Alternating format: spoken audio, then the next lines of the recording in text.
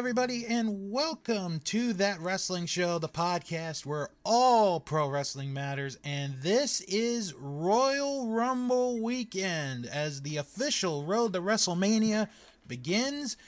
But it's not a Royal Rumble preview show here on That Wrestling Show without a certain somebody making a special introduction. Oh, That Wrestling Show! Don't you dare be sour. So turn up your volumes and give us the hour. Who's gonna win the Rumble? It's a mystery, like Scooby. Like Scooby. And this roster's got more cuts than a Halloween movie. Wow. I acknowledge Roman Reigns. And Becky Lynch, she's the man. And on this podcast, I won't mumble half as bad as Vince McMahon. What's going on, guys? Oh, my gosh. Well, you know, it's been a while, a long while, since... It has too long, sir. Yeah, since you've been on. Why don't you give everybody an update on what you've been up to lately? Oh, man, this podcast is going to go about 10 hours long then. It's been quite a busy year and a half, I guess, man. I've got 6 published books right now. So any of you guys that are fans of murder mysteries, photography, storybooks, or poetry, I've got 6 of those available right now on my Etsy page and on Amazon and all that fun stuff.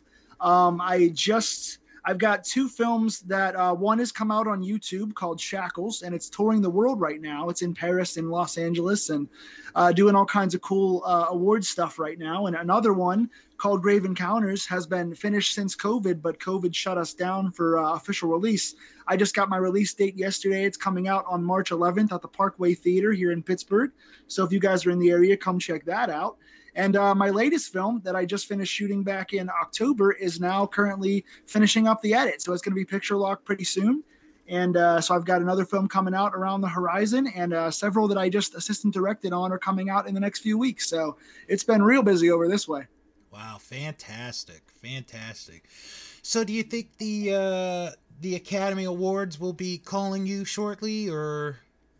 Well, I mean, if WWE doesn't get their Emmy they've been trying to get for the last 20 years, then I guess I'll be second on the list. Because I know Kevin Dunn wants the Emmy. I know he's been fighting for that for a while, so I don't want to rob him. I want an Emmy, so that way I can impress fans even more. I can just hear the face you're making as you're doing that impression, and it sounds great. Well, besides the Royal Rumble, which we are going to preview, there is a lot of news to cover, and we're just going to dive into it right now.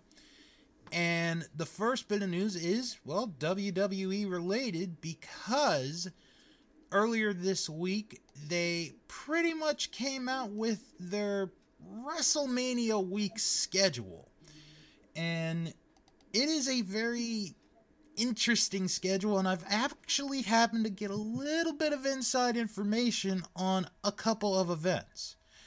So, I will read the very short press release from WWE.com, and I'm actually surprised how short this is. This is only 3 paragraphs. Because normally, it's 5-7 paragraphs, but this time it's only 3, so. It reads, the most stupendous 2-night WrestleMania in history. Wow, that's how it starts. Wow. Anyway, all right, let me start again. The most stupendous 2-night WrestleMania in history is now the most stupendous week in WrestleMania history. As first reported by the Dallas Morning News, Monday Night Raw, Friday Night SmackDown, an unprecedented Superstore access, WWE Hall of Fame induction, and NXT Stand and Deliver will all take place in the Dallas area in the lead up to the grandest stage of them all. The Showcase of the Immortals is set for April 2nd and 3rd at AT&T Stadium in Arlington, Texas, with details for the other week's events to be released at a later date. And then it mentions go to follow them, social media, blah, blah, blah, blah, blah. But there has been a couple of interesting rumors, reports that I've heard about at least two of those events. And I'll start with the WWE Hall of Fame ceremony. So from what I've heard, as of this moment, and again, things can change, they are going to have the Hall of Fame induction ceremony the night before WrestleMania. And to make it even more interesting, it will be happening after SmackDown goes off the air. So that means, Jason, you and I, we're on the East Coast. SmackDown ends at 10. The Hall of Fame ceremony begins at 10 p.m. on the East Coast. And the Friday Night Wars are in full fledged because that's going to be going against Rampage then. Yeah, it is. So, So you said that it's going to be going on the night before WrestleMania. Is that night 1, 2, 3, 4, 5, 6, or 7 of WrestleMania? Good question. Because that sounds stupendous. It would be before the first night. Gotcha. Yeah, I mean, I really like the fact that they have this grandiose schedule of events, but it also kind of always felt to me like they just started doing these night after night events to kind of cancel out some of the shows in the area, because this is the biggest weekend of wrestling of the year for the indies as well, because all the indies, like back when Evolve used to run Ring of Honor all the time, you would get stuff from different places like Progress. All these companies would run in the market that WrestleMania ran in, because they would get the superfluous wrestling audience coming in for other shows. And it just seems like they're running all these events to deter the crowds from going to the other indies, to me. Well, I mean, and I can pull up the WrestleCon schedule, because I was looking at it the other day. I'm not going to any of these, for anybody that was curious. What would be going on WrestleCon up against the Hall of Fame would be Impact Wrestling. And Impact's been getting pretty good the last couple of years, so that'll be interesting. And then, at the same time, is Ring of Honor's return with Supercard of Honor. Oh, wow. I actually didn't realize that was their return event. I know they were aiming for March, but I don't know if anything's set in stone as far as what they're going to do coming back. Well, actually, I'll mention it now, because there is another Ring of Honor story that I'm going to bring up in a little bit. They did announce towards the end of last week the main event for the Supercard of Honor, which will be Jonathan Gresham and Bandito to decide who is the Ring of Honor World Champion, because Bandito missed Final Battle because of COVID. He couldn't defend it, so they stripped him, and they're doing this story,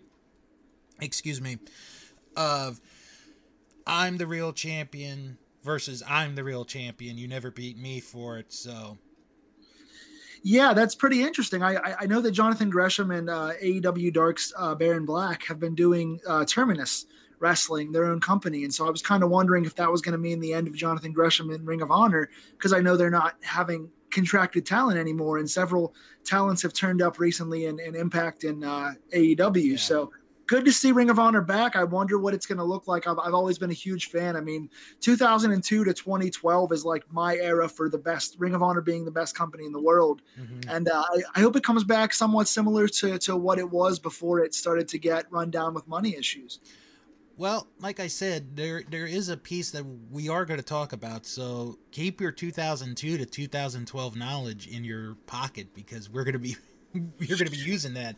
My pocket is full of Ring of Honor right now. I got to say, I'm not a big Impact guy since about 2010, since the whole Hogan Bischoff era, but I do keep up with what's going on. And I've been watching, I've been putting it on my DVR and just watching clips, because I've been really enjoying the Ring of Honor stuff in Impact. For those that aren't watching, they're doing kind of a mini Ring of Honor invasion with the Honor No More group in Impact, and it's pretty good. Yeah. Now, the other interesting development with this WrestleMania week is the NXT show. Stand and Deliver. This is what I have heard. It will take place the day one of WrestleMania. Well, there's not enough wrestling that day, so we're going to need more events. And it's going to start at noon here on the East Coast, so it would be 11 in the Central Time Zone. So you would get like a 2.5 hour NXT show. Then you'd get maybe like an hour, 2 hours rest, and then the first night of WrestleMania. Oh my god! So like, here's the thing, man, and I respect the hardcore wrestling fans. I know there is a niche of wrestling audience out there that wants as much wrestling as you could possibly give them. They could watch it every day of the week, hours and hours a day. I totally respect those that are that hardcore into it. I myself at one time probably would have been the same way, but if nothing else, you're burning out your audience. I mean, it's like this goes without saying, but if you're already going to have 2 4 to 5 hour WrestleMania shows. Every single one of those 4 to 5 hour shows always comes away with the same notes from fans now, even fans that love the product. Mm-hmm. Oh, there were some really good matches, but by the end I was so tired I couldn't follow it. Yeah. So not only is it hurting the fans because it's taking the show down automatically by length alone, but it's also hurting the wrestlers' reactions because the main events aren't getting any reactions because the fans are all half asleep because their butts are sore in the chairs. Mm-hmm. And now you're going to add NXT, so by the time WrestleMania starts, when the show should be the hottest when it starts, they've already seen 4 hours of wrestling. Yeah. So it'll be very interesting to see how they do this. Again, things can change. It's 2+ months from now.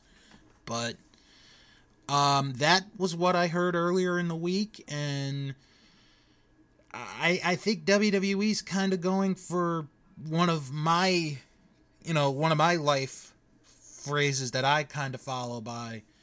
They're kind of going in the reverse of it. They're going for quantity over quality when it should be quality over quantity.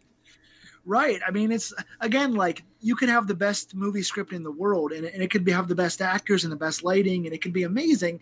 But if it's going to be 7 hours, like, by the end, you're not going to care who wins and loses.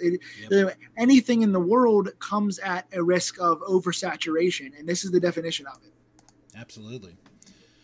Because the only thing I could think of to kind of wrap up this first story is when New Japan first did the 2-night Wrestle Kingdom a few years ago, and my friend Fro and I, we talked about it, and we absolutely loved the first night. But by the second night, and I didn't wake up at 2 a.m. for it, so don't worry about that. I couldn't get into it. And then last year, I don't know what changed, but they did the 2-night show a whole lot better. So, maybe WWE might still have to figure out how to do this. I really don't know. And I've gotten a lot of heat in the past for saying this because it sounds like I'm crapping on the product, but what I say, the best way to do it is to truncate it into, in my opinion, WrestleMania. Okay, it's the biggest event of the year. It's the biggest matches. That's wonderful. Give us a 4-hour 10-match card. Give us your best 10 matches over your 2 brands or 3 brands, whatever you want to do with NXT. Mm-hmm. Give us a 10-match 4-hour card that's like your super card, and spend your time on your subsequent Raw and SmackDowns to hype up these 10 feuds. And I understand you want to get everyone a payday, and that's really nice. Everybody wants to get on WrestleMania and get their moment, and that's wonderful. But if you're not going to focus on those guys all year long, why are you trying to force feed them into matches in front of a crowd that's not going to be into their feud because they got no focus all year? Yeah.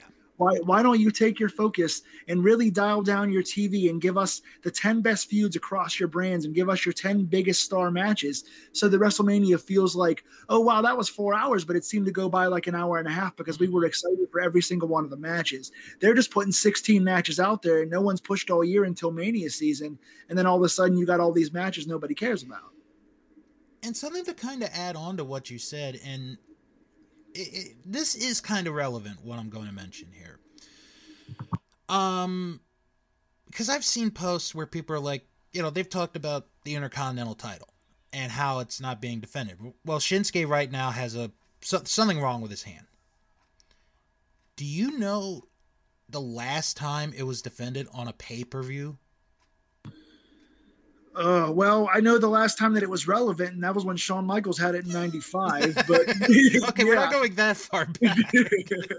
No, honestly, I don't watch the week-to-week product. I watch the 1-minute clips on YouTube because to me they're both kind of watered down right now. Okay. So go ahead and tell the audience. The last time the Intercontinental title was defended on pay-per-view was night 2 of WrestleMania last year. Wow, talk about consistency. It has not been defended on pay-per-view since. And that's what I mean. Like the Intercontinental title, especially when you put the world title on part-timers. Right now, of course, you have it on full-time guys. Well, Reigns is in and out, but I'm sorry, Brock's in and out. But my thing is, like, the Intercontinental title, especially that one in particular, the lineage of how important it was for that to be the workman's title. Yep. That was your Bret Hart, Shawn Michaels. I don't want to keep dating myself and old man yells at cloud, but the Intercontinental title was always the pure man's title.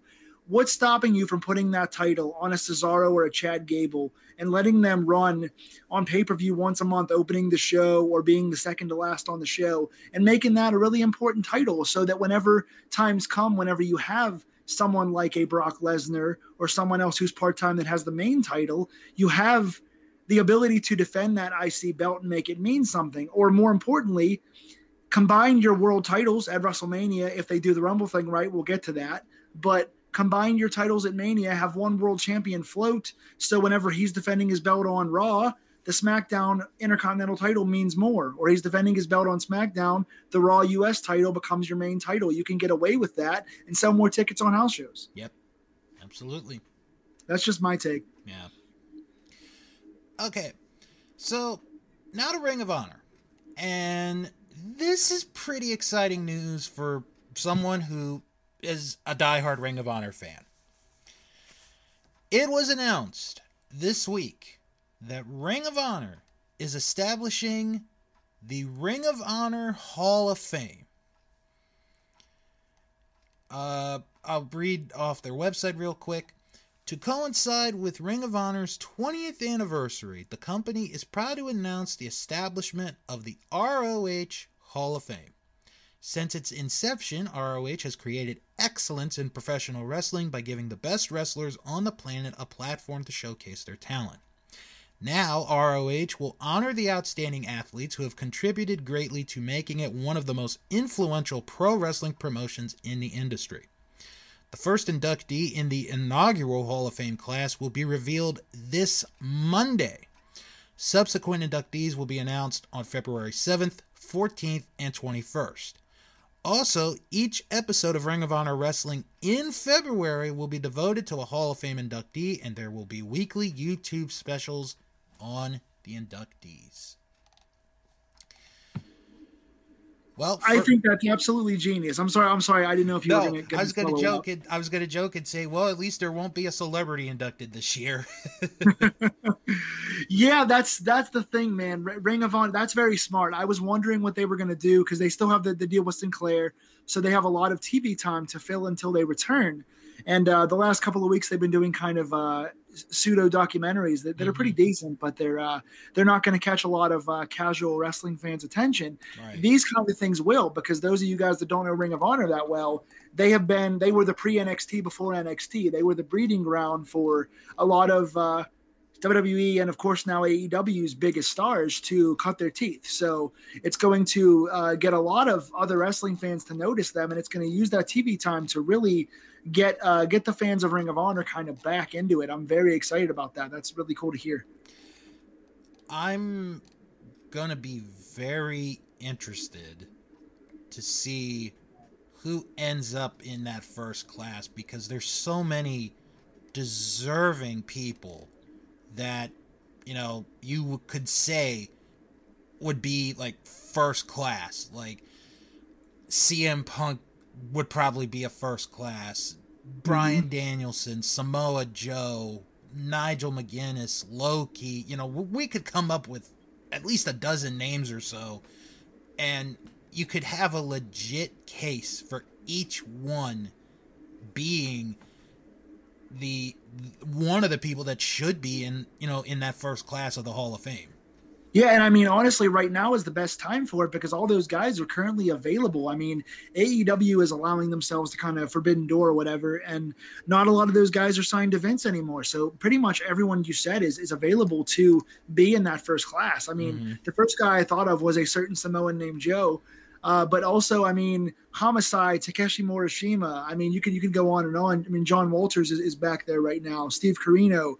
There's so many guys. Chris Daniels is out there right now. So you've got all these guys that were formulated from that 2002 on, and they're all available to do this right now. They just did. Ring of Honor had a bunch of special messages on Final Battle from a few of those select people that are free agents now or that are in AEW now. And so this is a good time for it. Yeah. And I'm sure that there will be people, when the announcements are made that, one of them will probably, not one, but there will be some that will complain like, oh, I don't know if this person should get it or if that person should get it. But it's still an honor. I mean, like, the past few weeks, I've been talking about the Independent Wrestling Hall of Fame that GCW helped put together, and they had their first class, like their first ceremony last week, and that was a terrific class. Like, if you follow like the indies, it was Homicide, Jerry Lynn, Lufisto, Tracy Smothers, Dave Prazak, Ruckus. That was a good group for, the independents, and maybe that's a way to get people, new fans, in the independent scene. And maybe this is a way to get, like you said, to get new fans in the Ring of Honor is with this Hall of Fame. Yeah, I don't want to put you on the spot, but off the top of your head, could you think of, say, if they had 5 people, could you pick your first 5 for the first class? Oh, I would say Punk, Danielson, Joe. I'd say the Briscoes, just because of the loyalty. And for this one, I would pick him only because of what he did in the very beginning. I would say Low Ki. Yeah, that's a really good class. I'm right with you on that. My first thought was just somebody who I think is really underappreciated, who's still actually doing good work in 2022. Amazing Red. That's a good pick. Yeah. Because in the early days of Ring of Honor, he was running around with the tag titles with AJ, and the stuff they did with the Briscoes and the stuff that Red did with London and AJ was just so good. If he hadn't gotten injured as much, he would have been a huge star, I think. Like he was on pace. He was on pace in TNA to be like the next Rey Mysterio. Yeah. Like, his style was so like that young underdog. Like, and he had no mask on, so he had the facial expressions. He was blowing up everywhere. Even in MLW, he was doing the Fuego Guerrero gimmick, and it just like he had a lot of good stuff going on, and just the injuries took him out. And it's a shame because that guy is so talented. Yeah, he really was. So we'll be keeping our eye out for the next 4 weeks to see what the first class is. Should be interesting to hear who it ends up being. Okay. This next story kind of took my interest because of the scenario that is going to happen. One of the things that I will admit here, and Jason, I'm kind of thinking you might be on the same boat with me with what I'm about to say. I don't watch a lot of Lucha Libre. You want to? Yes. So my thing with Lucha, so I really enjoyed Lucha Libre kind of in the mid-90s when New Japan was doing all the stuff with the guys like Eddie and stuff like that. Bucanero and Guerrero, stuff like that. Mystico before he got signed to Sin Cara and all that. I really enjoyed it in that time period. And when Lucha Underground was around, that was like, anyone that knows me knows I was a big Lucha Underground guy because it was so different. Yeah. And because that was a place where the Lucha guys could all do their spot work and it would still makes sense inside the characters in the world there. Lucha Underground kind of created this Marvel universe meets wrestling, and it was really different. Now I think Lucha Libre doesn't translate quite as well to the States for me. There's so many luchadors in all the companies now that it kind of all blends together. So I'm not as big on the current Lucha Libre. Right. Well, I mean, the two that I know of are promotions there are CMLL and AAA. Those are like the two big ones. Like they are the WWE and AEW in Mexico, really.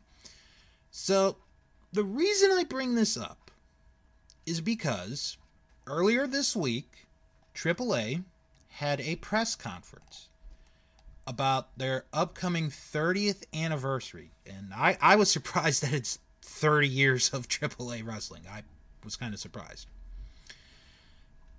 One of the things they announced was an 8-man tournament. But here's what makes this tournament unique. Is the losers of the matches advance in the tournament. Not the winners. So if you win your match, you're out of the tournament. Is this like an edition of Raw? What is this? Now stay with me on this. Okay. The person who ends up ultimately losing the final match of the tournament loses their mask. Okay, so it's steeped in that AAA tradition. We've heard about a lot of classic stuff, which WCW then kind of took over later on when they wanted the cruiserweights to have more personality. Mm-hmm. They did a lot of that stuff with Hoovy and guys like that. So definitely interesting. But I don't. So I guess it makes sense that you want to win so that you lose, so that you don't lose your mask. Exactly. Interesting. It's a weird piece of psychology that can be kind of hard to follow, but if you already follow AAA, you'll kind of understand the significance of it. And this is going to be a long tournament. So the tournament, this is what I think this is how it's happening. The first round of this tournament is going to be April the 30th. The semifinals is June 18th. The final match where the person ultimately is going to lose their mask is October the 15th. And there are some big names in this. And some of them, when I say it, you're probably going to think, well, that person's not going to lose their mask. Ultimo Guerrero or Ultimo Dragon is in this. Pentagon Jr. or Penta Zero Mieda from AEW is in this. L.A. Park, the original La Parka, is in it. Blue Demon Jr. is in this. Psycho Clown, who's one of their big stars, is in this. Kanik, who is this old legendary Mexican wrestler, is in this. Rayo de Jalisco Jr., don't know who that is, and Villano 4 are the people that are in it. Wow, so there's some lineage there. I mean, there's a lot of names we recognize from, like I said, Nitro and stuff from back in the day. The only one I didn't recognize was the one that you said you didn't recognize either. Right. So maybe he loses? I don't know. Yeah. Because, like, when I saw the list, and we're not doing picks on this. Believe me, we're just not going to do them. Like, I was looking at it and I'm like, okay, Dragon is not losing his mask. Penta is sure not going to lose his mask. L.A. Park's not going to lose it. I don't think Blue Demon will lose it. Psycho Clown, I don't think will lose it. And the very old wrestler, I don't think will lose it. So it's probably either going to be the guy that we never heard of or Villano 4. That's a guess. I'm gonna make a pitch here because to me, again, going back to Lucha Underground and how I was so enamored with it, my favorite two guys in Lucha Underground were Pentagon and Phoenix. Yeah. I just really enjoyed the stuff that Pentagon did with Vampiro and the whole Master and the dungeon and stuff like that, and the stuff that Phoenix did with Katrina and Mil Muertes. And I personally, what I would like to see happen again, I'm not steeped in the current traditions of AAA as much as I was before, but what I would like to see personally is, I know it's contractually probably not likely because of the contract with Tony Khan, but Pentagon to be the one to lose the mask, because right now he feels very one-dimensional with the Cero Miedo and just the finger pointing and the slow glove thing he does. It's very kind of one-dimensional, and it happens every match. So that's kind of lost its special traits. He's got a lot of talent, and the character's got a lot of possibilities for the Dark Pentagon we saw before. Yeah. He was literally a one-time called Pentagon Dark by AAA. Yeah. So maybe if we could get the mask off Pentagon, if Tony Khan would allow, because right now Phoenix is hurt and he's going to be out for a while.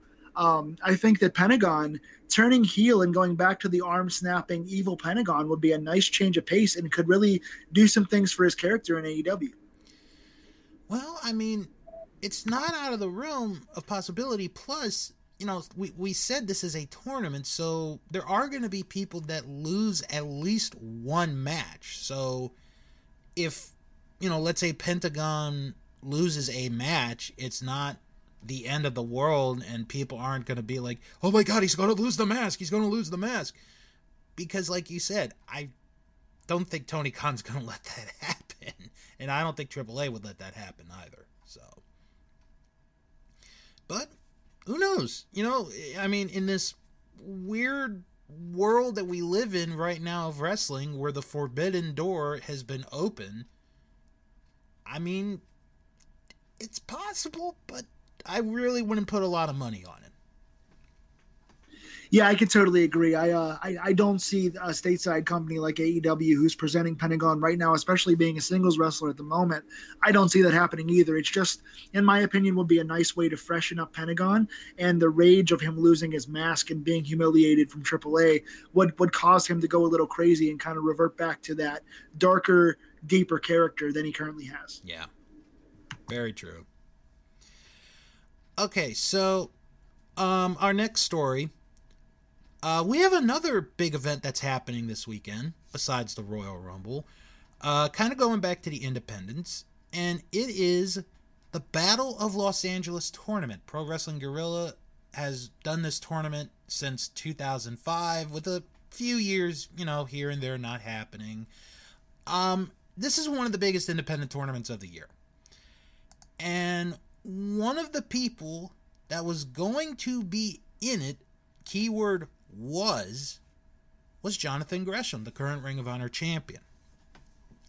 Well, he unfortunately announced today on Twitter that he recently caught COVID, missed the big GCW show in New York, and therefore is still positive and is now not going to compete in the tournament, which is 2 days.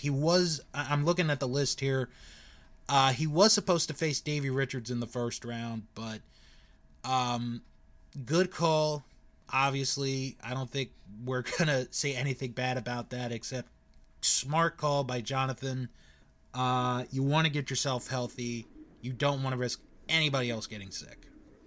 Yes, I mean, that's at the end of the day, it's always smart to report those things and just be as careful as possible. We're in a pretty dangerous world these days, and so best wishes to Jonathan in getting healthy. Mm-hmm. So, don't know who the replacement is going to be, if there will be a replacement. You'll just have to stay tuned to, you know, social media and, you know, your wrestling news sites to find out what, you know, any updates are that are going to happen. So, and that's usually, like, real quick, the Battle of Los Angeles, that's usually one of the big tournaments of the year, and that's kind of had a good reputation as far as, if you win the tournament, you end up becoming a very successful wrestler. The first name that comes off the top of my head is Davey Richards, who won that, I think, in like 2006, and then he ends up being, for a good period of time, one of the big stars in wrestling.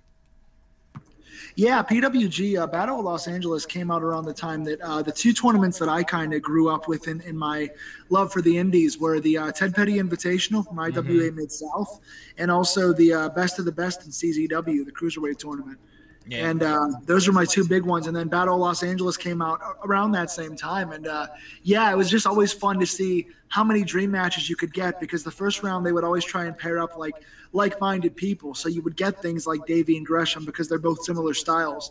And then you would kind of cheer to see who would go on and kind of who would get the dream match in the second round and third round and stuff like that. So yeah, Battle of Los Angeles was always one of those ones you look forward to seeing the brackets every year and who would surprise you. Yeah. I'm going to read off the list of winners just to show you or to our listeners how big this tournament really is. So the inaugural winner was Chris Bosch, not the basketball player, for those that want to say the basketball player did it. But nice. Then from there, Davey Richards, like I mentioned, Shima, Low Key, Kenny Omega, Joey Ryan, El Generico, Adam Cole, Kyle O'Reilly, Ricochet, who is the only one to have won it twice, Zack Sabre Jr., Marty Scurll, Jeff Cobb, and Bandito. Those are some pretty decent names. I've heard of a couple of those guys before. Mm-hmm. Yeah, it's those are pretty good names right there. Yeah. So, it'll be interesting to see what happens with that tournament. I'll keep my eye on it over the weekend. All right, one final piece of news, and then we're going to get to the Royal Rumble. And this is WWE related because WWE made a deal with Disney in Indonesia. It was reported yesterday that WWE and Disney made a deal that WWE programming will start to air in Indonesia on Disney Plus Star, which, according to Mike Johnson, is the international version of Disney Plus, incorporating more adult content that in the States would be migrated over to Hulu. So with that deal, big deal, little deal, no deal at all?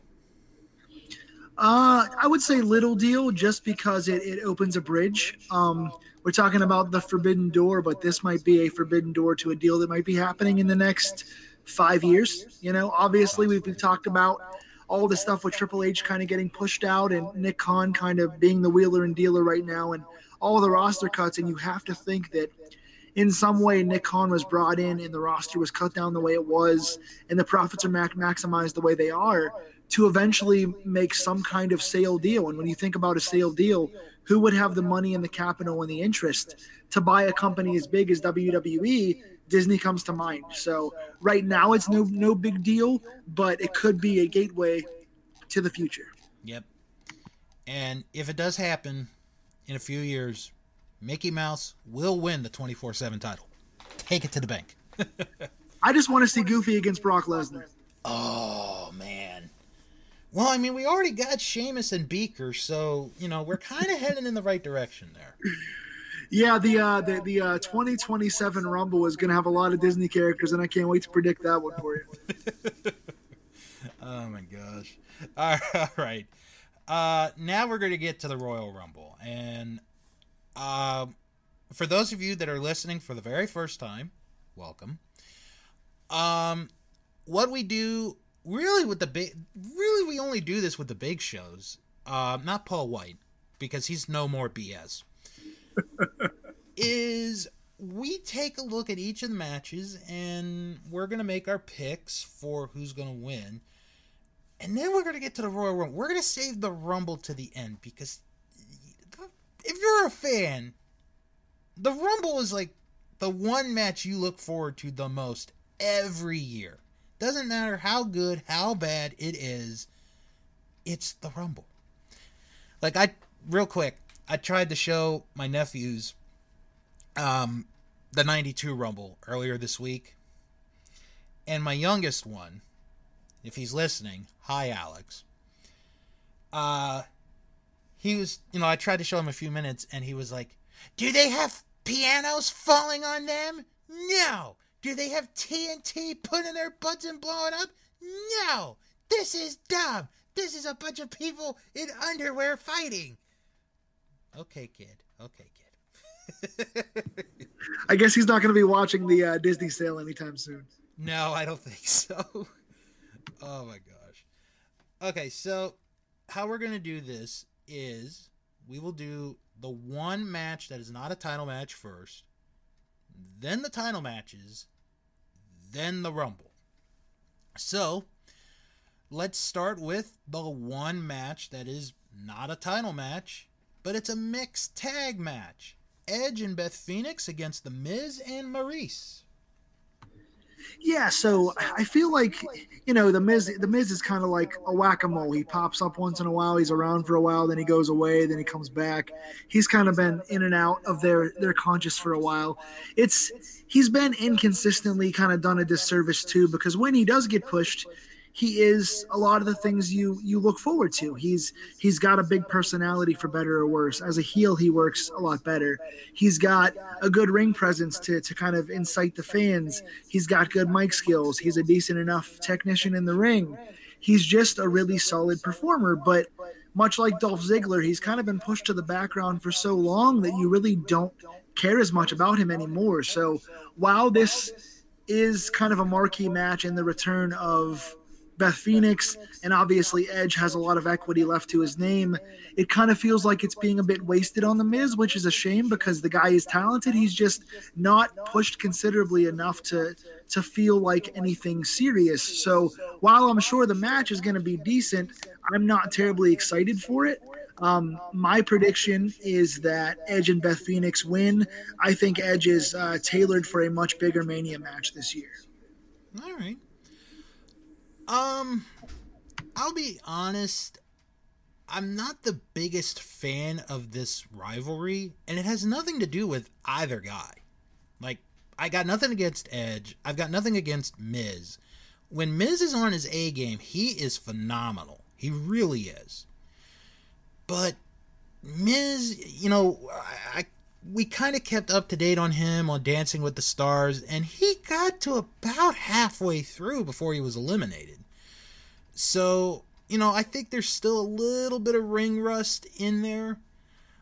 I like that they have Maurice in the picture, and I like that Beth is in the picture. This was kind of where I thought ultimately the feud would be a mixed tag match. Honestly, I thought it was going to go all the way to WrestleMania, but it doesn't look like it is now, unless they decide to do my one crazy idea that I mentioned to a couple of people recently, which would be an 8-person mixed tag match where their kids would also be involved in the match. But it's Vince. Don't throw it out, folks. It could happen. Nothing against that. I feel like Edge and The Miz for Mania would not be big enough for Edge. Edge is one of the guys that you have on your roster right now that he came back from injury a couple different times. He's still protected in the eyes of the fans. They don't have a lot of young guys they're consistent enough with to put over. Miz is Teflon because he has a good character and he can talk, so he's not ever going to be not considered anything special, but I feel like Edge is one of those guys who can really benefit putting over a young guy that you really want to push consistently going forward. They don't do enough of that. But when I think of Edge right now, you could go one of two ways for Mania, in my opinion. You could either go Edge with like an AJ Styles, who that would just tear the house down and steal the show and be a dream match we've all wanted to see since like 2006. Or you could go the other direction and go Edge versus Austin Theory, who's really got every tool in the toolbook to be a major player if they decide to protect him. Mm-hmm. But I do think this is going to be the end of the feud here. I can't. If it goes to Elimination Chamber, that might be like where it ultimately ends. But I'm going to say Edge and Beth win this match. I'm going to agree with you on that one. So. Yeah, I just don't see any point to giving this one to Miz and Maurice unless they're going to extend the feud, and I don't think it should go any further than the Chamber because to me it's not a Mania match. So I think you might as well give it to the faces, give Beth her big return win, and let Edge go on to something where he can benefit the roster. Yeah. All right. Now to the first of 3 championship matches. The Raw Women's Championship, Becky Lynch defending against Doudrop. And I'll take this one to start. This could actually be a pretty interesting match. Doudrop is a very good worker. She's good in the ring. She's young, and I'm sure people are going to say, oh, the size and all that. She's good for her size. She can move. And Becky is a veteran. She's been doing this for a long time. I could kind of see Becky maybe being the face in this situation, although I think Doudrop might be a better face just for this match. But this is kind of the one, and this is one of the things that the Royal Rumble is kind of guilty of in recent years, is you have that one match where okay, this person's got no shot of winning. This is that match. Becky is winning this match. There's no way Doudrop can win it. Becky's going to keep the title. Yeah, I couldn't agree more. This one feels like the biggest no-brainer of the entire show. Nothing against Doudrop.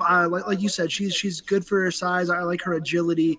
Piper's always been kind of an underrated physical specimen. I like Piper a lot. Good for her to get this push. I don't like the whole Doudrop name persona, the whole the brief little on-again, off-again thing with Eva Marie before she was future endeavored.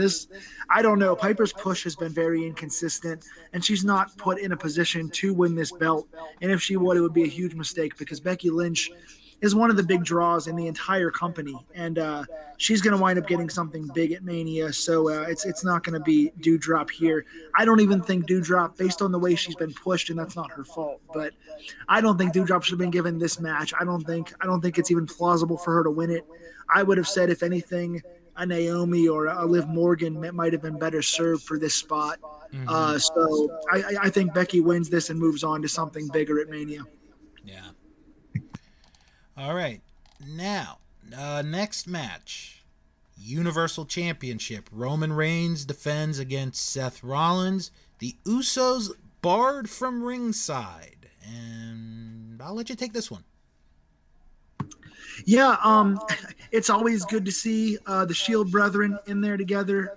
They have good chemistry. They're good friends. Obviously, Seth mentioned Mr. Mox on Friday, from what I heard.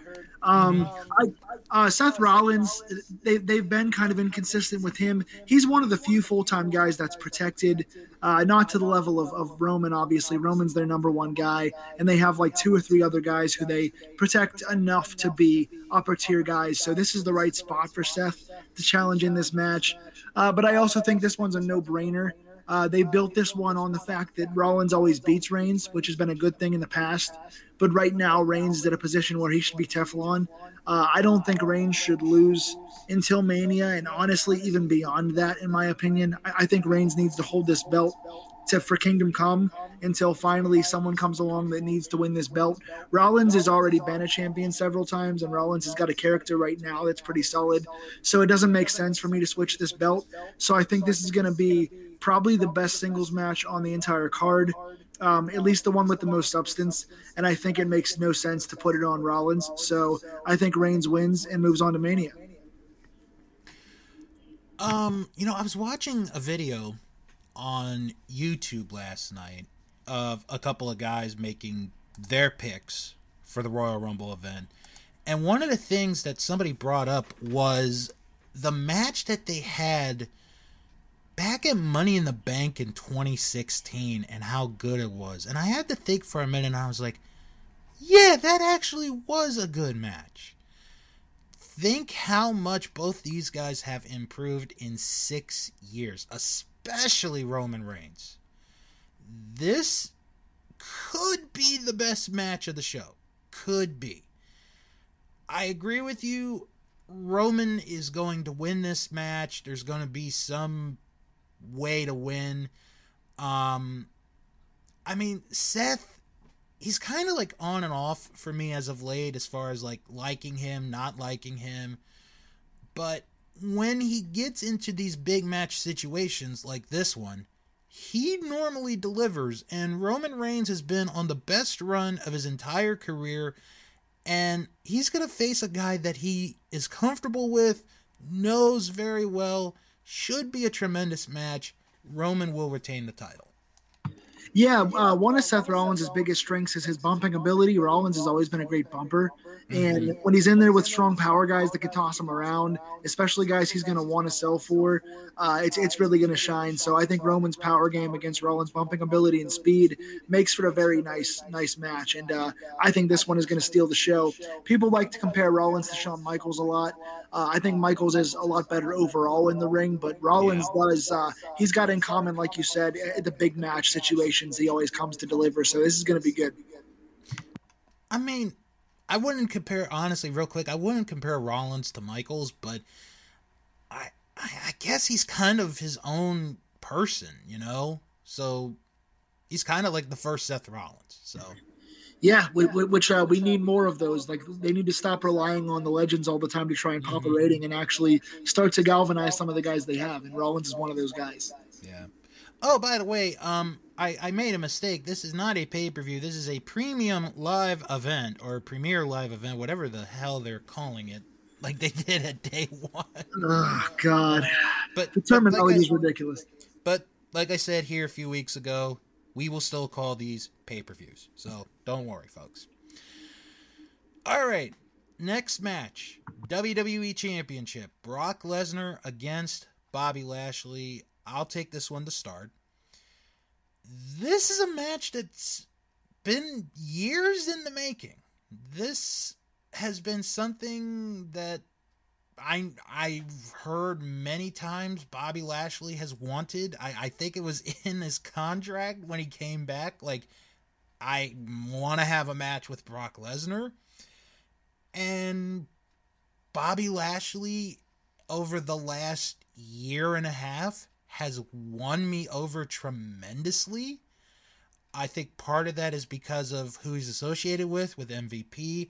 Another part of me is I think Bobby has gotten more comfortable in these big match situations, going back to that, where if you watch him from, say, like when he was first there in 2006, he was still kind of uncomfortable, and then he started to get it going in 07, and then he left, and then, who knows what would have happened if he had stayed. But I think he's kind of in the best run of his career right now as well. And with Lesnar, the only reason Lesnar is WWE champion is because Roman got COVID. That's the only reason. Brock would not be in this position, honestly, if Roman had not had COVID. With that said, this is a dream match for a lot of people. It's going to be interesting to see how it goes with them one-on-one. I don't expect this match to be long. If I'm going to guess, I'm going to guess 10 minutes is as long as it goes. And I have a theory, which we're going to get into in a little bit. Bobby Lashley will beat Brock Lesnar for the WWE title.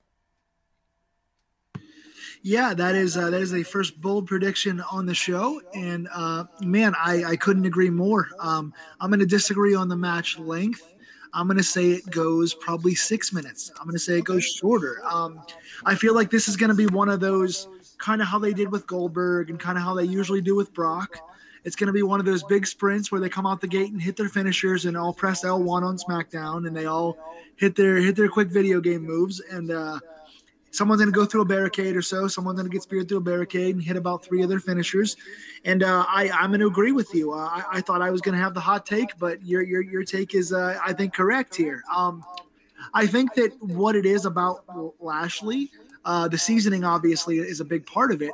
When he was around in first ECW and then SmackDown in 05, 06, whatever those years were, Lashley they weren't fully behind him yet. He was the guy, but he wasn't the guy. Yeah. And he was a white meat face, and he's not really the best talker on the mic. So he had a bland face character. He was newer, and he was talking too much when he shouldn't have been. And now when you look at first TNA and then later on what he's doing now, he's more seasoned. He's probably in better shape endurance-wise.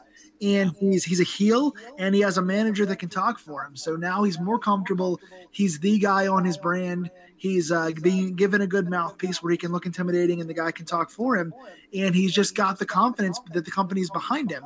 I thought they initially had ended Drew McIntyre's championship run too early. I would have kept it on McIntyre longer. And then once Lashley won the belt, at Mania last year, was it, or one of those shows? Lashley, I thought, was made to lose the belt too early.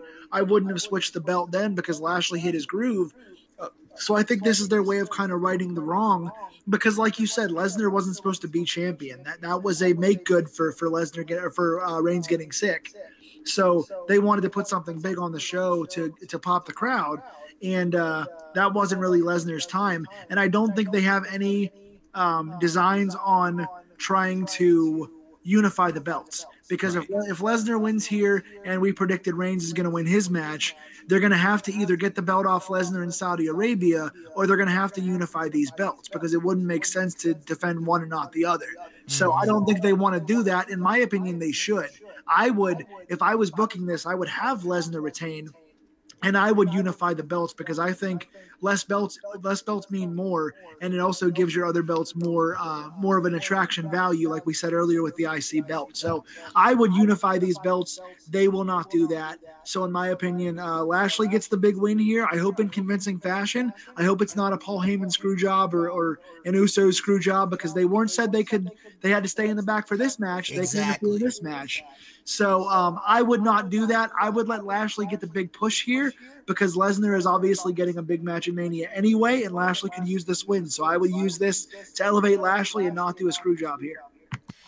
And to kind of support your booking idea of unifying the titles, this would have been the WrestleMania to do it, because the stadium alone can hold up to 100,000 people. That idea alone could get you 100,000 people into that stadium. Yeah, I mean, it's the biggest male match you could possibly book, since The Rock is not going to be on the show. I mean, that's the biggest opponent for Reigns.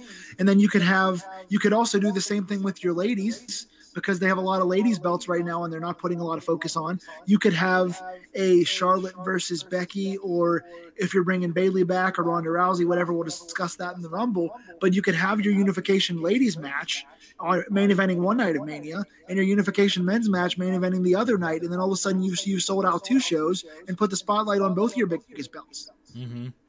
That's what I would do. See, that's the beauty with this show, folks. We have some smart people here who, if we had the book, we could give you a better WrestleMania. But, well, we don't know what WrestleMania will be like yet. We'll just have to wait and see. Yeah. Okay. Now, to the two Rumble matches. Which one do you want to do first? You want to do the men or the women? I think the women is harder to predict than the men, so let's do the men first. Okay. So before we dive deep into this match, here are, as of this recording, the participants announced for the Royal Rumble.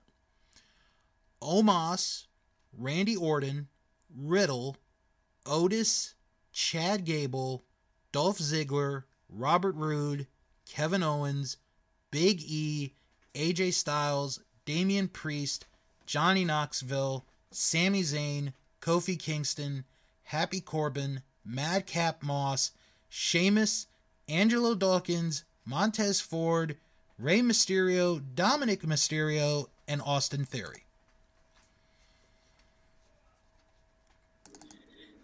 Yes, and of the names announced, you got to think Knoxville's going to win it. Hey, I've always said the guy writing these shows is a jackass, so. Oh, good one. No, so I think the best thing we should probably do, since there are probably going to be surprises, there always are in these things, right? I think we should probably predict one person that's the most likely to win out of the announced names, and then one person that could be a surprise winner. Okay. So I guess I will take this one first since I'm already rambling. And I will say that of the announced names, I don't think there's a clear winner in that bunch. Oh, God, no.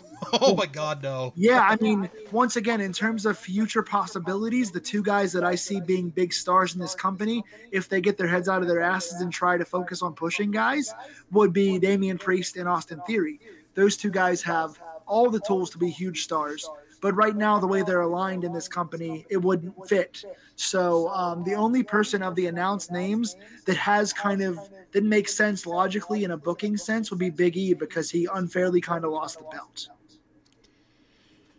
You know, I'm actually on the same boat with you. I think of the people announced, Big E would be my pick from that group because of really what you said. You know, he lost the WWE title because one guy got sick, and not blaming anyone. You know, life happens. That's just how it is. Another person I'd throw into that mix, honestly, would be Kevin Owens. I think the last few weeks, few months, he's been getting, you know, a lot of airtime, a lot of push. It wouldn't surprise me if KO is near the end of the match.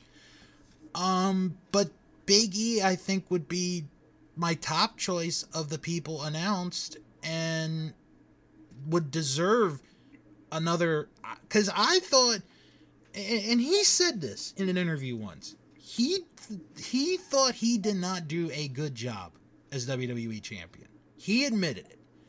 And he said if he got another opportunity as the champion, he would work even harder. And I believe in that, because I believe Big E, he's a hard-working guy. You know, he's gone through so much since he's been there.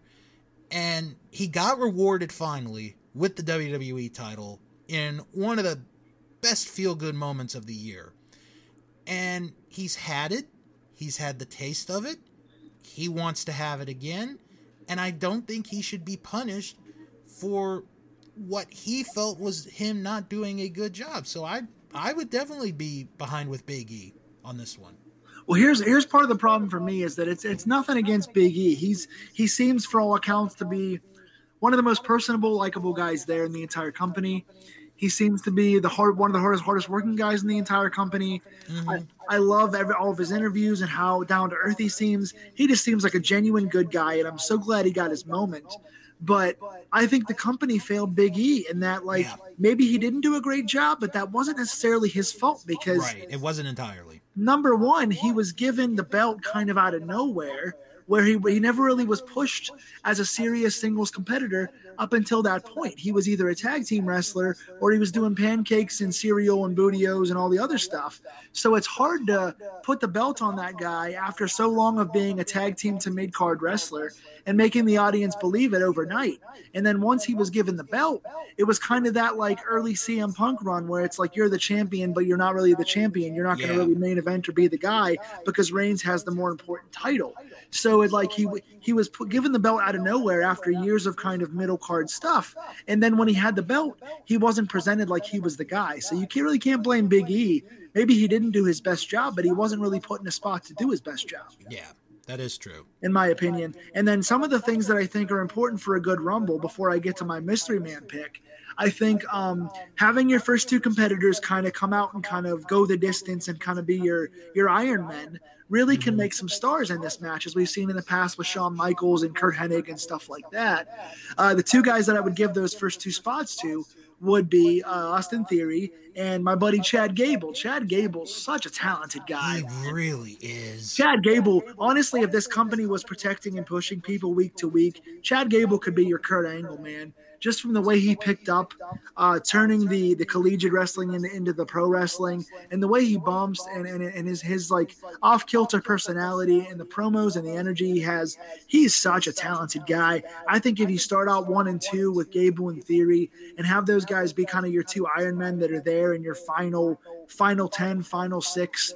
that could really make those two guys stars, bumping all over the ring. And I think the other big spot that you do in the Rumble is your eliminator high guy, where he gets the most eliminations and kind of throws guys out like Kane did before and Diesel did before in the past.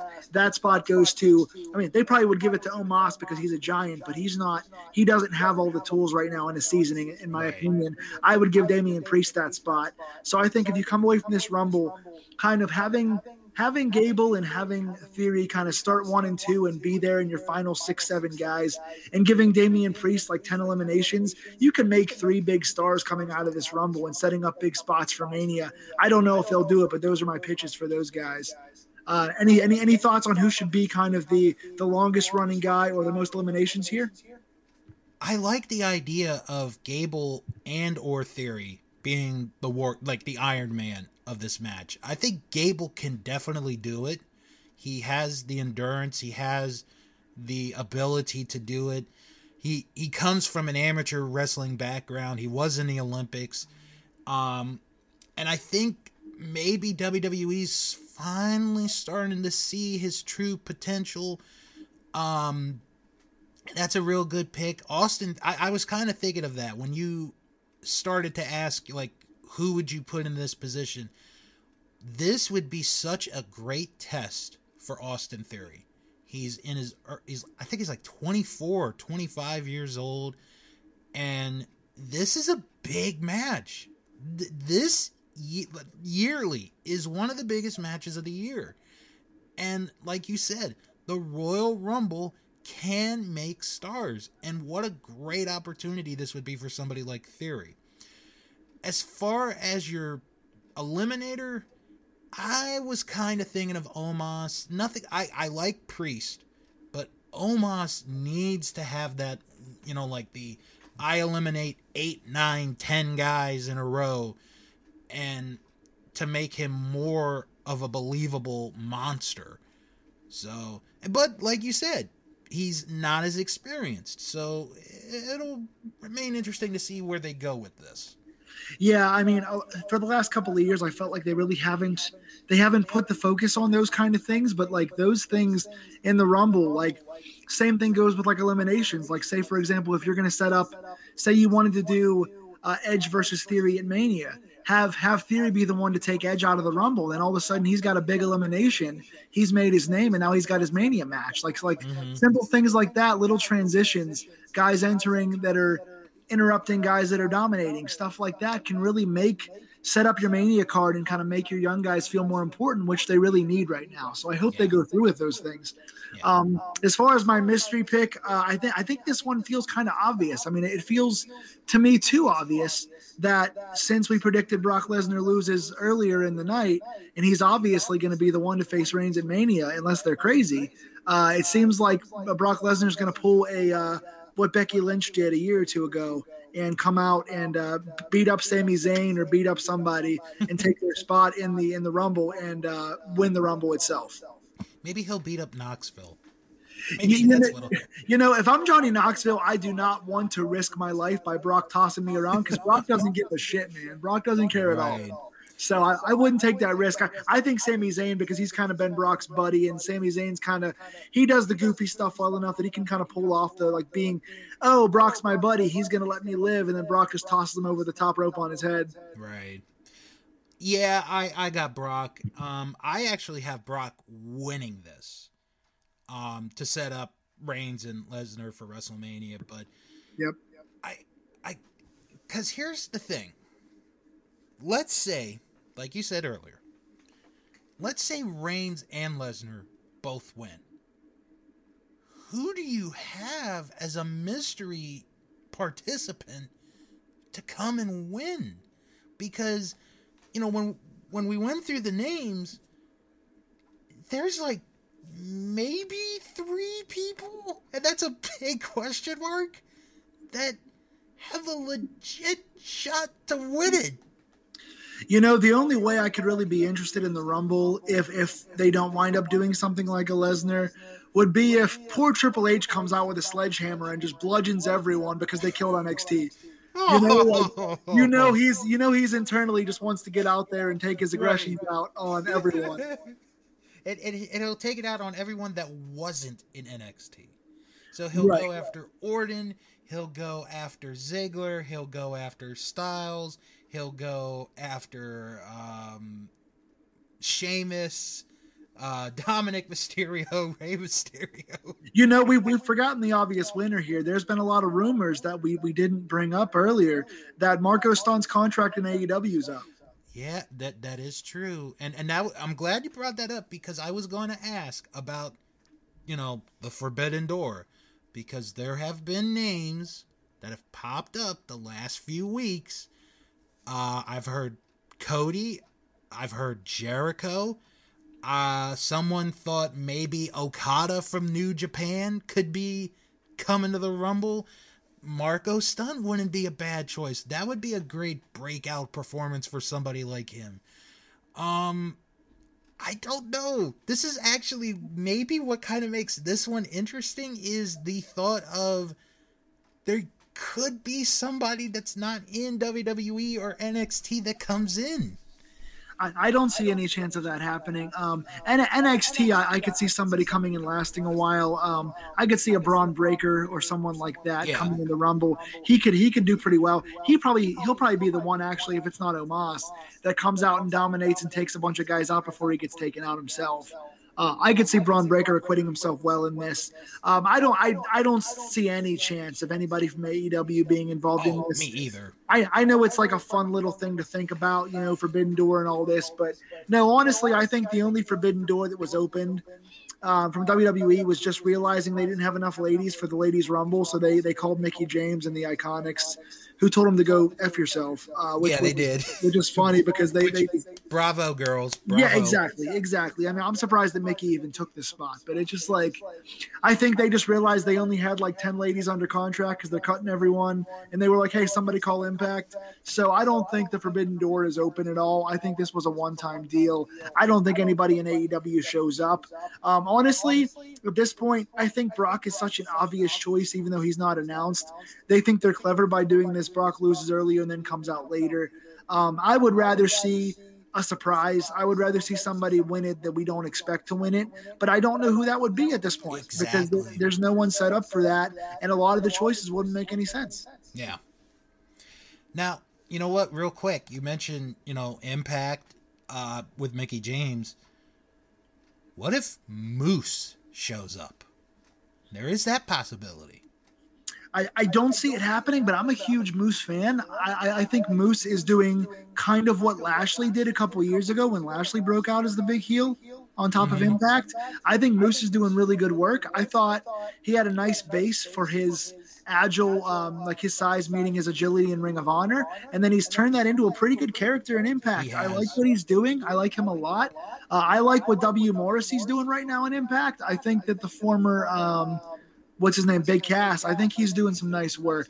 Of all the guys that are bouncing around, the one that would make the most sense for someone to show up out of nowhere would be a Zack Ryder, because Cardona is everywhere right now. Yeah, he is. Cardona is doing killer heel work right now. He's doing great stuff, but I can't see him going back after all he said about the company and how much he's enjoying himself right now. I can't see him going back, so I don't think it's going to happen. But I don't see any other Impact workers coming in because I don't think they feel the need to bring anybody into the Men's Rumble because they have enough bodies there. So it's a nice thought, but again, anything deviating from this the obvious, like a Big E or an Owens or a Lesnar, would be nice for me.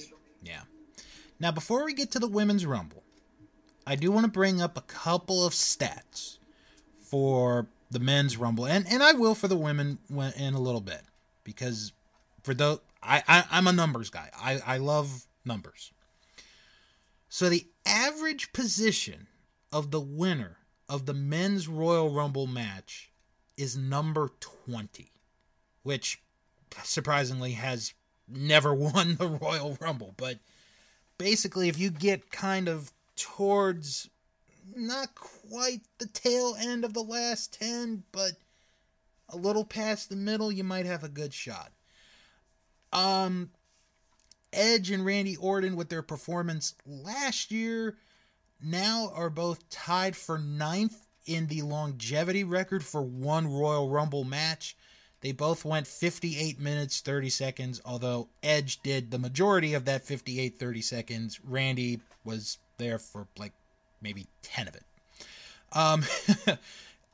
Kane, still the record holder for total eliminations. Braun Strowman went up to number 5 on the list. And Orton is the only one that I'm looking at who could make a move in the top 10, because he's currently tied for 9th with Hulk Hogan at 27 eliminations. So, but we'll have to see where it goes. Yeah, I mean, in this Rumble, so one of the things we do at our party for the Rumble is we put the 30 numbers in a hat, and each one of us picks out 2 numbers out of the hat, and we put a few bucks in, and whoever gets the correct number of the Rumble wins that money for the pool. So that's a fun thing to do. If you're doing it this year, I think you kind of want to get a lower number, because if Brock Lesnar does come out, you know that he's going to win. And if he does come out, you know it's going to be like 27 or later. He's not going to come out early and stay the entire time. So yeah. I think you're looking at like 26, 27 through 30, somewhere in there. Yeah. Okay, now to the much talked about women's Royal Rumble match. Again, as of this recording, here are the current participants listed for the Rumble. Bianca Belair, Liv Morgan, Charlotte Flair, Naomi, Rhea Ripley, Nikki ASH, Brie Bella, Nikki Bella, Carmella, Queen Zelina, Lita, Michelle McCool, Kelly, Dana Brooke, Natalya, Mickie James, Tamina, Shayna Baszler, Summer Rae, Aaliyah, and Shotzi. So I'll start this one. The 2 big storylines going into this, one from WWE's perspective, is the SmackDown Women's Champion is in the Royal Rumble match. That's the WWE, from that point of view, that's the big storyline. They have not done that yet. No women's champion has ever been in the Rumble match. Charlotte is going to be the first one to do it.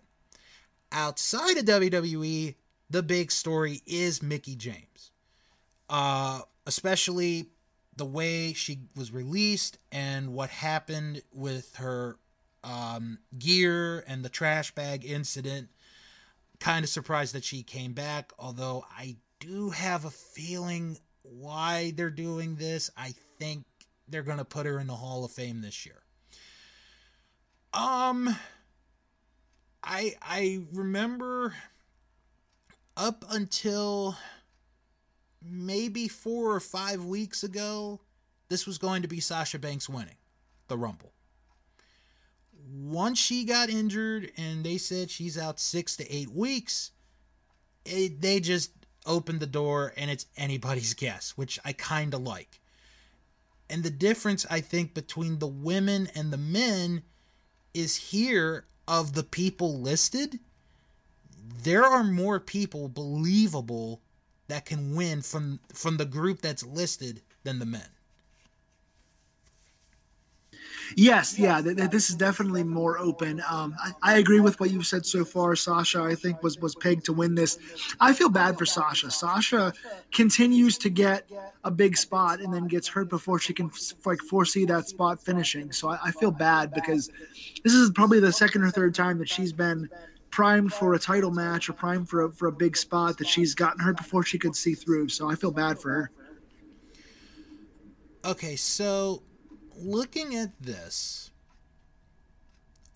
at the list right now, the one that I'm gonna pick to win from the list is Bianca Belair, and I pick her because she amazingly, after the terrible way they booked her losing the title at SummerSlam, still has this momentum going for her.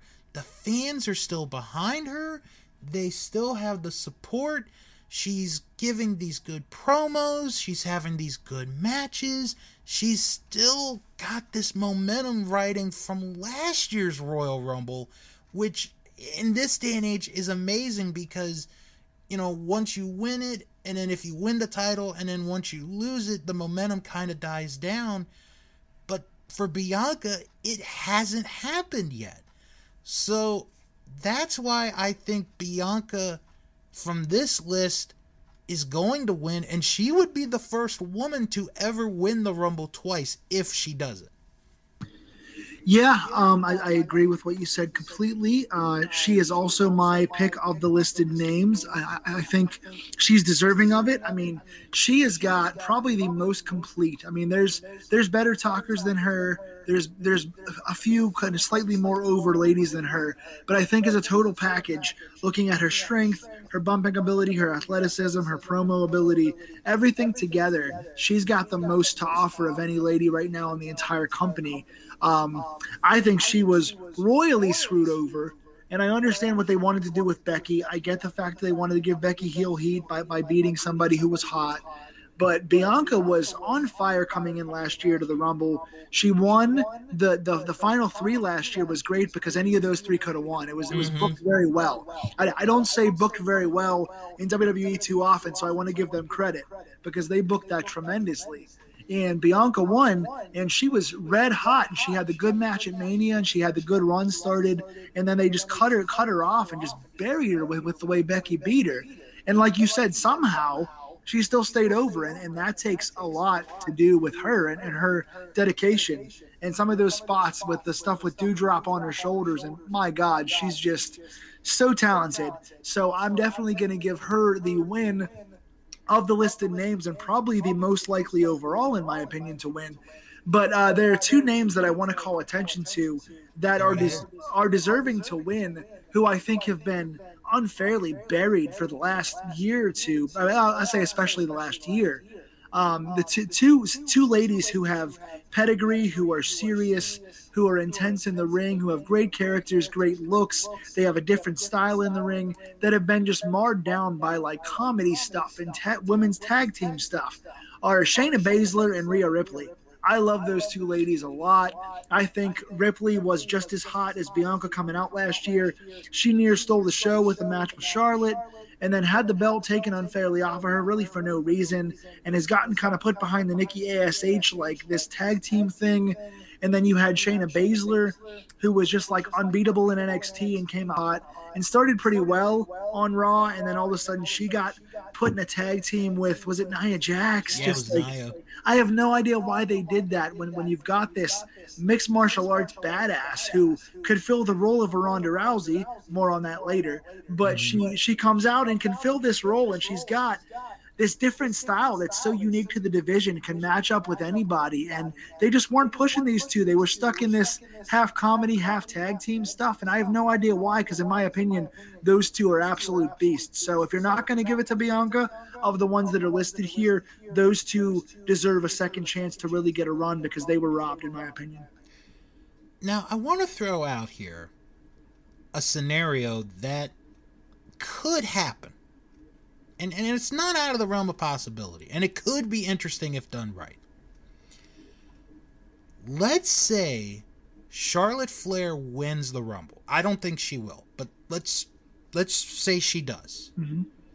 She's the current SmackDown Women's Champion.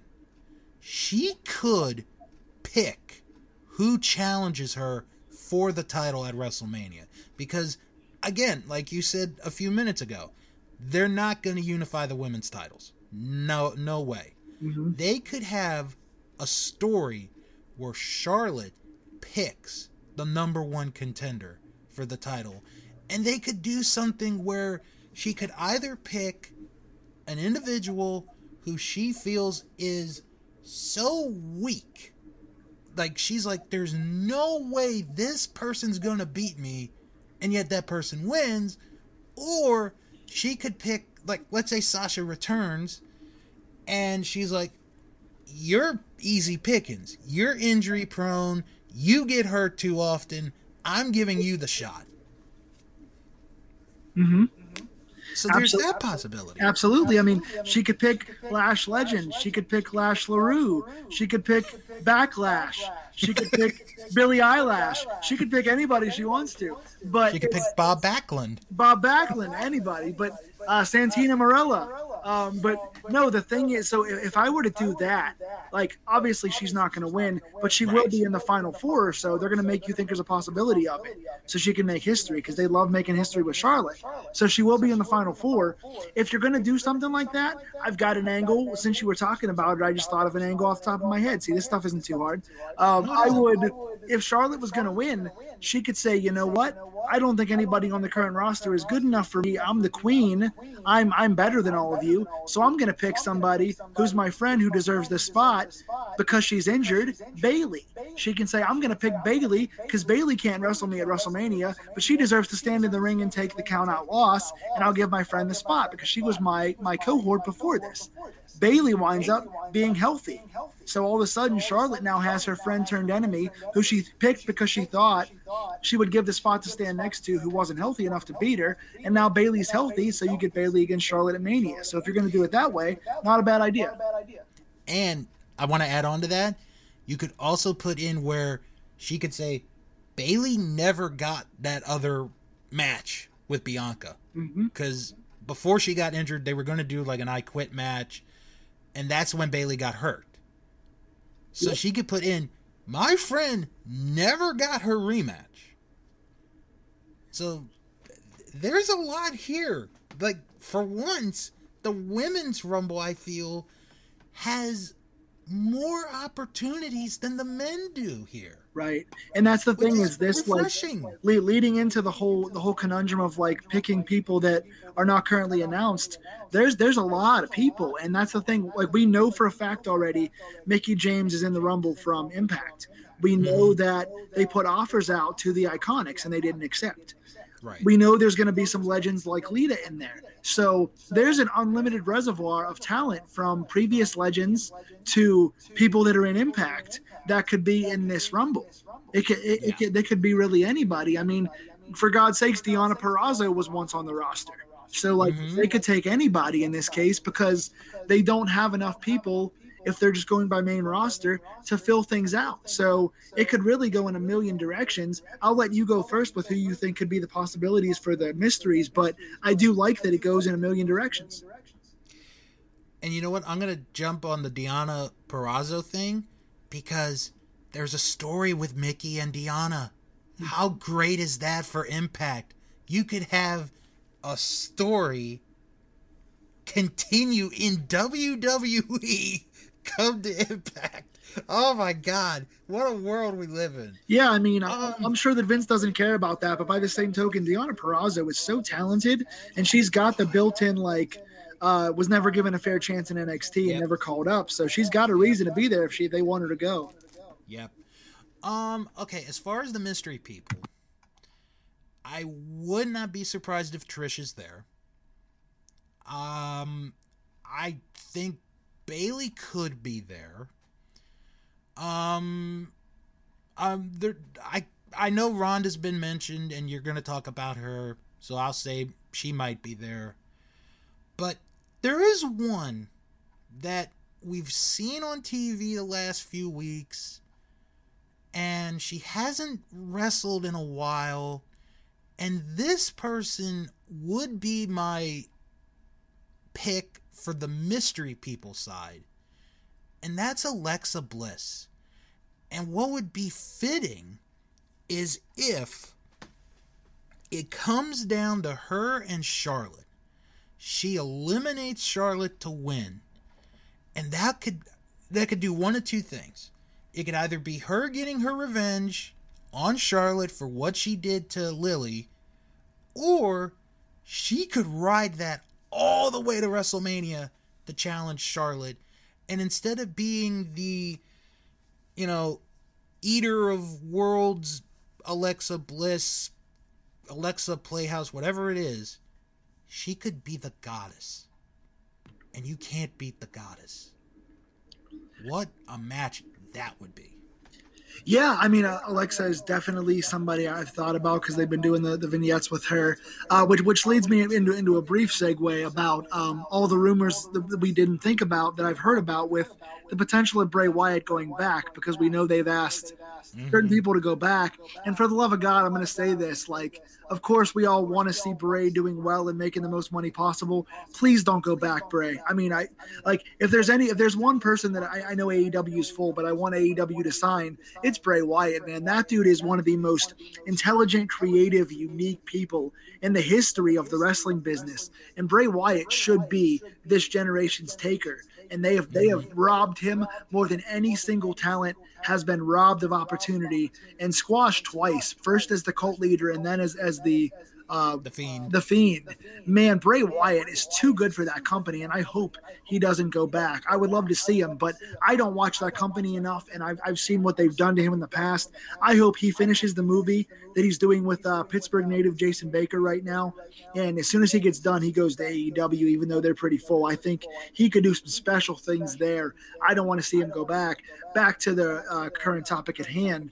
Alexa Bliss is a very good choice. She's talented, and I feel bad because she got a lot of heat for quote unquote stealing Bray's gimmick when that wasn't her fault. That was the company. Exactly. That was the company, and she got crapped on for doing what she's told. Very hardworking, intelligent young lady. I like Alexa a lot. I don't think she'll win it, but I do think she will come out in this Rumble and probably be at least have a showdown with Charlotte and possibly be the reason Charlotte does not win this Rumble. I think there's a lot of different ways this can go. Somebody I thought about that I don't think will win, but there's a built-in storyline for, is Asuka. I don't know if Asuka's healthy right now. That's right. But Asuka's been out for a while, and I think she could be fairly healthy soon. And she had the very good Mania match a few years ago with Charlotte, when Charlotte was the first one to ever beat her and take the title. So there's a built-in story there, and Asuka's been underused for a long time. So Asuka would be a nice choice. Alexa, obviously, she had the stuff with Charlotte in the past.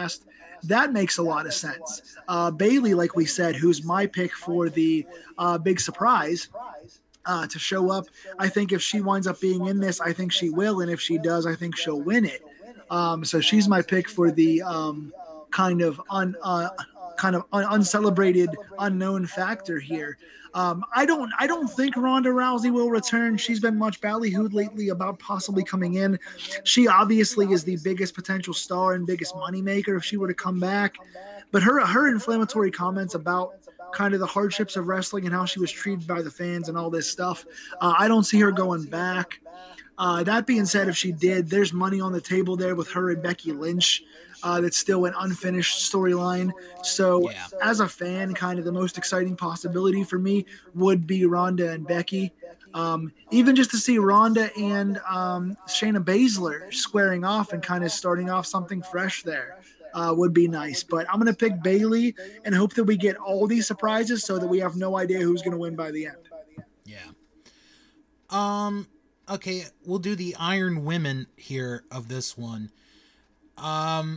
There were just only two that kind of popped into my head right away. Naomi, obviously, she's so trusted by the company. She could, if they could, they probably would let her do a 60-minute Iron Woman match, and she could do the full 60 minutes. Mm-hmm. I really think she could.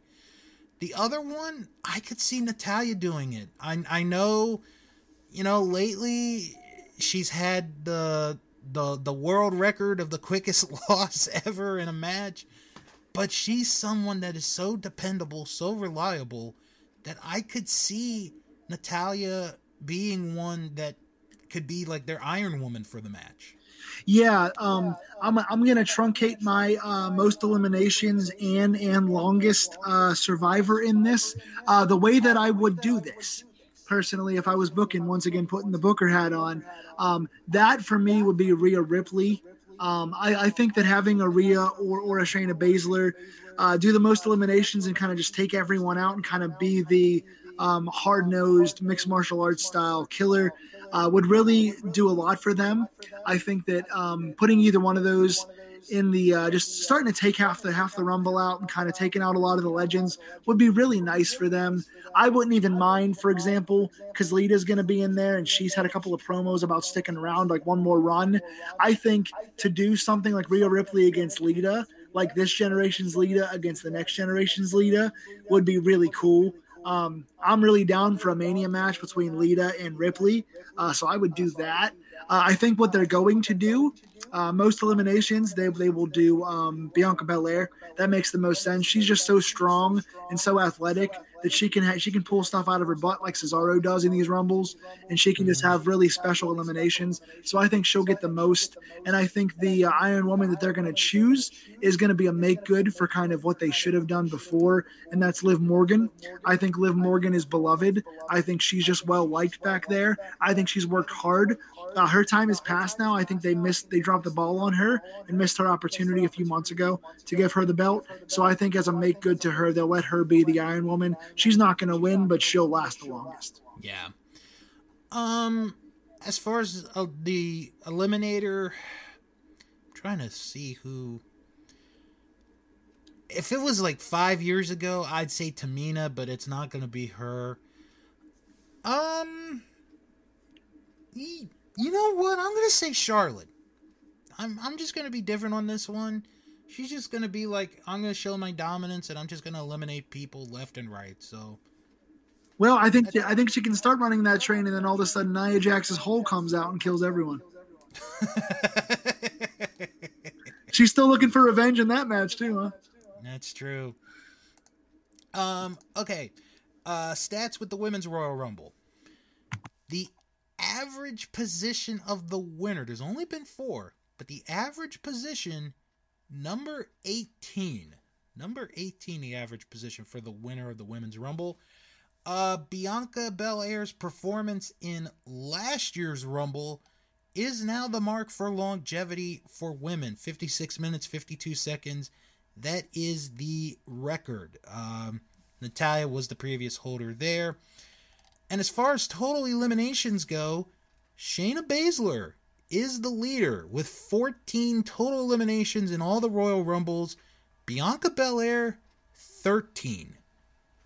So that's quite a surprising stat. I didn't expect that. Yeah. Other people that are on that list that will probably get some movement: Rhea Ripley, Charlotte Flair, Natalya, Michelle McCool. All could be seeing some possible eliminations coming their way.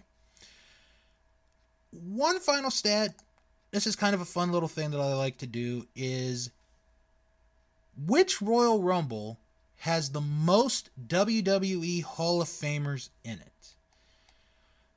And this is updated all the way to last year's class. And the 1989 Royal Rumble has the most Hall of Famers with 18. 18 of the 30 are in the WWE Hall of Fame. 90, 91, and 92 are next with 17. And then this one's a bit of a surprise. 2002 has 15 Hall of Famers. Wow, yeah, that's not even a stat that I thought about, honestly. Yeah, that was a pretty solid Rumble as well. It's one of the best of all time. Mm-hmm. And there are only 2 Royal Rumbles that have no one currently in the Hall of Fame, the WWE Hall of Fame, I should say, the 2018 men and the 2019 women. Yeah, and now considering that they're like cutting everybody left and right, now they have to bring back every Hall of Famer ever to have a Rumble. Yeah, pretty much. All right. Well, that's going to do it. But before we go, we have our plugs. Jason, why don't you go ahead and plug anything else that you'd like to plug? Yes, yeah. As I said at the start of the show, I've got 2 films coming out. One is the world-renowned Shackles that's touring the world right now, and the other is a film that I finished right before COVID called Grave Encounters, both of which are coming out at the Parkway Theater on Friday, March 11th at 7 p.m. So if y'all are in the Pittsburgh area, or if you guys want to travel up for some indie films, some good time indie films, please do so. Please follow along with my Twitter. That's at Jay Burke, Jayburke. I post updates on there. My Amazon and Etsy pages under Jason Burke, JASONBURKE, have my 6 books right now. The 3 newest ones that are fairly newly released, and my 3 originals. So I've got a mix of poetry, photography storybooks, and horror murder mysteries on there. So quite an eclectic group of things. I've also got several other films that I was part of. One is a web series, or one is a short film called Hyreth, coming out fairly soon. Another is called Extinguished that I just worked on last weekend. It's nearing a picture lock. And my latest film called A Soul's Window is finishing up on picture lock in the next week or so. So check back for those on my various pages. And please follow along on pophorror.com.